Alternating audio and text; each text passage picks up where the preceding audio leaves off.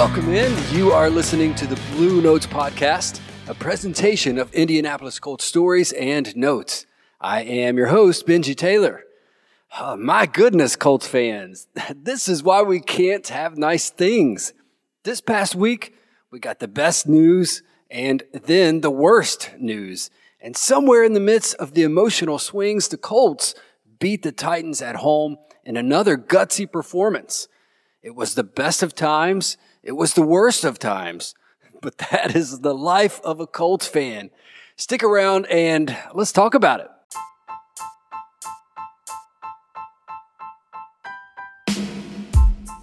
Last week was kind of a bummer of an episode. I suppose that's what happens after a loss, but it doesn't really need to be that way. I'm going to do better this week, I promise. In fact, we have one note of bad news to discuss, and we're going to do that right now. We're going to get it out of the way. You know the bad news. Anthony Richardson was injured Sunday in the Titans game after only playing 22 snaps. It's an AC joint sprain in his throwing shoulder, and he'll be out indefinitely. It could be 4 weeks, longer, we don't know yet. So let's update the ratio. AR has now started 4 games and finished exactly 1 game. 4 starts, 4 different injuries. And now, this is the one that will sideline him for multiple weeks. The silver lining, maybe, is that they're all different injuries and somewhat incidental. It's not like he's affected with the same injury over and over. I guess that's one way to look at it. The other way is to acknowledge that this is a concerning trend. And I think whenever he returns to the lineup, there are some real questions to be asked about how he plays football and how he is to be coached. Those questions have to be asked and have to be answered, but we don't need to really worry about them today, thankfully. The bad news was a heavy hit, but that's it. The rest was good. The rest was great, actually. Saturday morning, early afternoon maybe, I was at the soccer field watching my kids play when I got the notification. I checked my phone to see the most shocking news. Shocking. Like more shocking than Will Fries being a top guard in the league. That kind of shocking. Jonathan Taylor was signed to a contract extension by the Indianapolis Colts. Listen, I've already used this movie reference before, so I can't do it again, but it's a line from Christmas Vacation. If I woke up with my head stoned to the carpet, you remember this?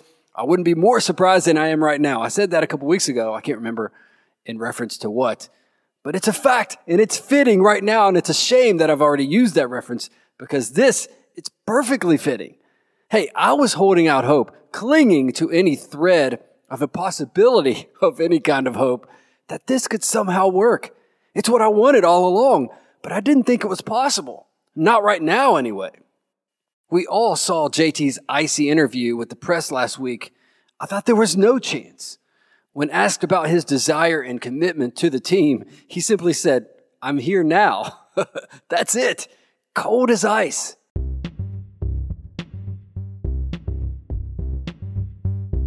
After that cold response from JT, my mind started to imagine worst-case scenarios.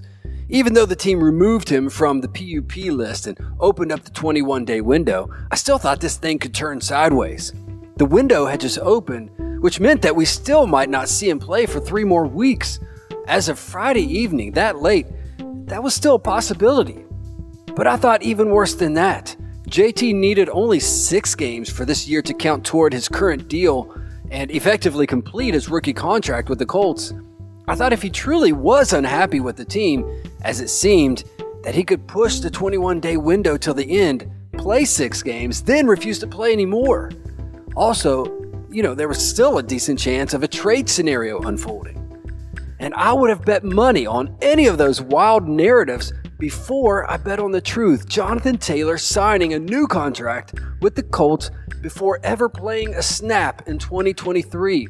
When I read the news, I was elated, and I pumped my arms in celebration. As I said, this is what I wanted all along, and it made too much sense to me.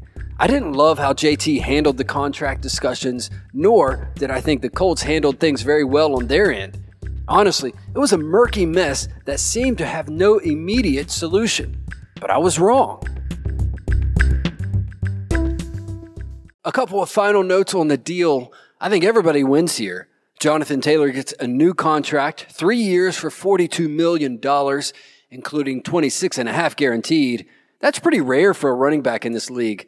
Considering the guarantees and annual salary, the new deal slots him just below Christian McCaffrey of the 49ers, which also is fair. As much as I love our guy, he shouldn't be paid more than McCaffrey. The Colts have to love this deal too. They add an all-pro skill player to a young team that really needs skill players. They have the cap space and aren't paying a quarterback big money, so the timing works too.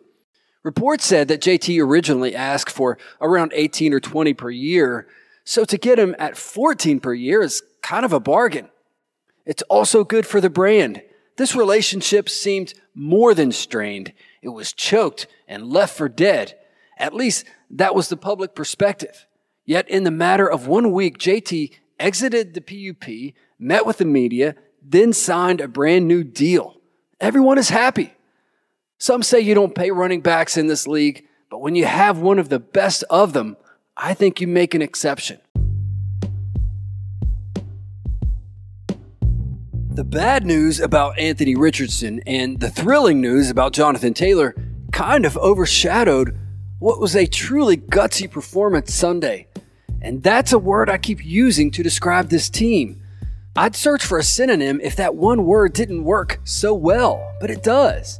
The Colts, who had lost 5 straight against the Titans, finally took down older brother in Indy. I hate to put it that way, but that's pretty much how it's felt. The Titans have owned the Colts recently, but there seemed to be a changing of the power Sunday. Last week, I talked about how the Colts' depth players failed in the loss to the Rams. Well, that wasn't the case against the Titans. Shaq Leonard, I'm learning that it's Bernhard Raimann. Let me say that again. Bernhard Raimann, not Bernard. Raimann and Kwity Paye were all out Sunday with injuries. And of course, the team lost Dallas Flowers for the year because of the torn Achilles. I worried that injuries at such key positions would be too much to overcome. After signing his brand new deal, it looked like JT would play, which was exciting, but he hadn't played football in nearly a year. Then Anthony Richardson got hurt early in the game. It wasn't looking good for the home team. The Colts' depth players were needed to play heroic roles, and they did.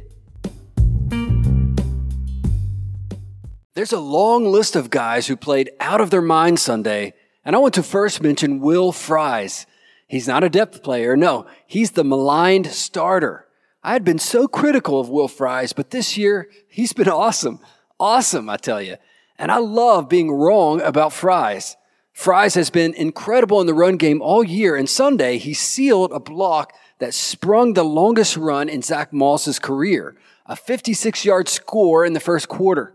Moss will get the glory, and rightfully so. It was a great run, but I want to keep spotlighting Will Fries, who has been absolutely phenomenal this year.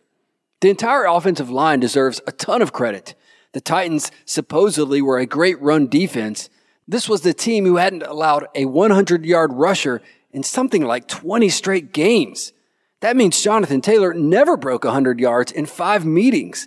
Even in 2021, when he was the league's leading rusher, JT totaled only 134 yards in 2 meetings against the Titans that year.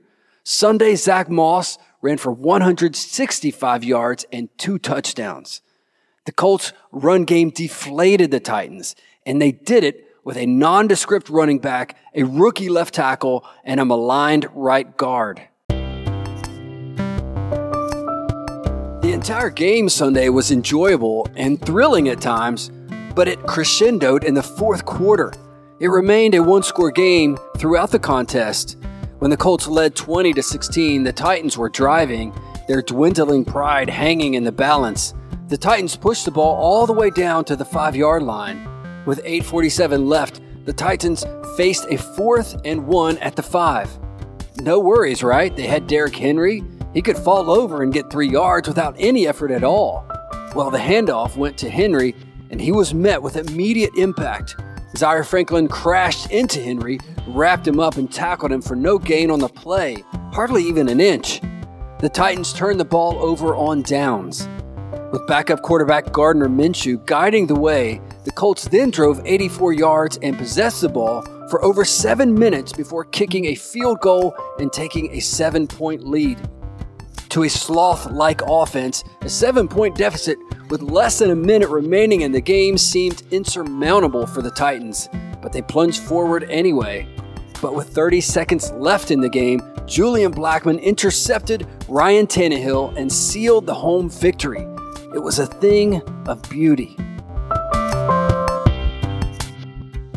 The defensive game plan for the Colts was pretty simple. Stop Derrick Henry. They did it, and it worked.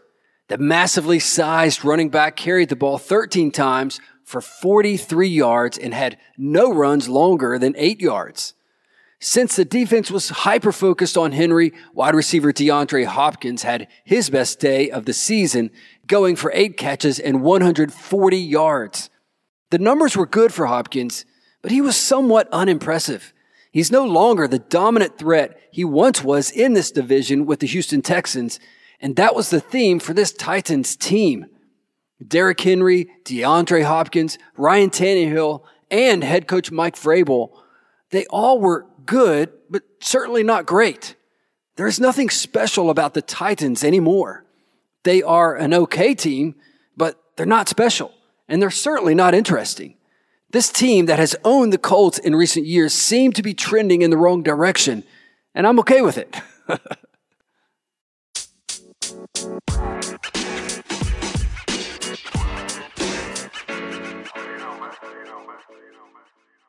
It was a wild week. AR is headed to the IR and will be out for a while. I don't love that, but JT is here to stay. The Colts, with gutsy performances by Gardner Minshew, Zach Moss, Will Fries, Zaire Franklin, and others, beat the Titans at home. Now the team prepares to head south for one of the toughest matchups all season, the Jaguars in Jacksonville. That place just does something to this team. The Colts haven't won in Jacksonville since 2014. Even when the Jags won one game in 2020, it was a home win against the Colts. The Jags won 3 games the very next season, and of course, one of those 3 wins was a home game against the Colts. I do not have high expectations for our team Sunday in Jacksonville, but at the same time, I can't count them out. JT is back. DeForest Buckner seems to be healthy. He played 80% of snaps Sunday, which was way up from the previous week. Let's hope Bernie returns and Gardner Minshew takes his team down south to get the win. Come back next week and we'll talk about it. Take care and go Colts.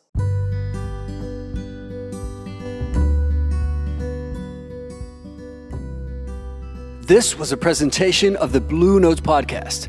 I'm Benji Taylor. Thanks for listening.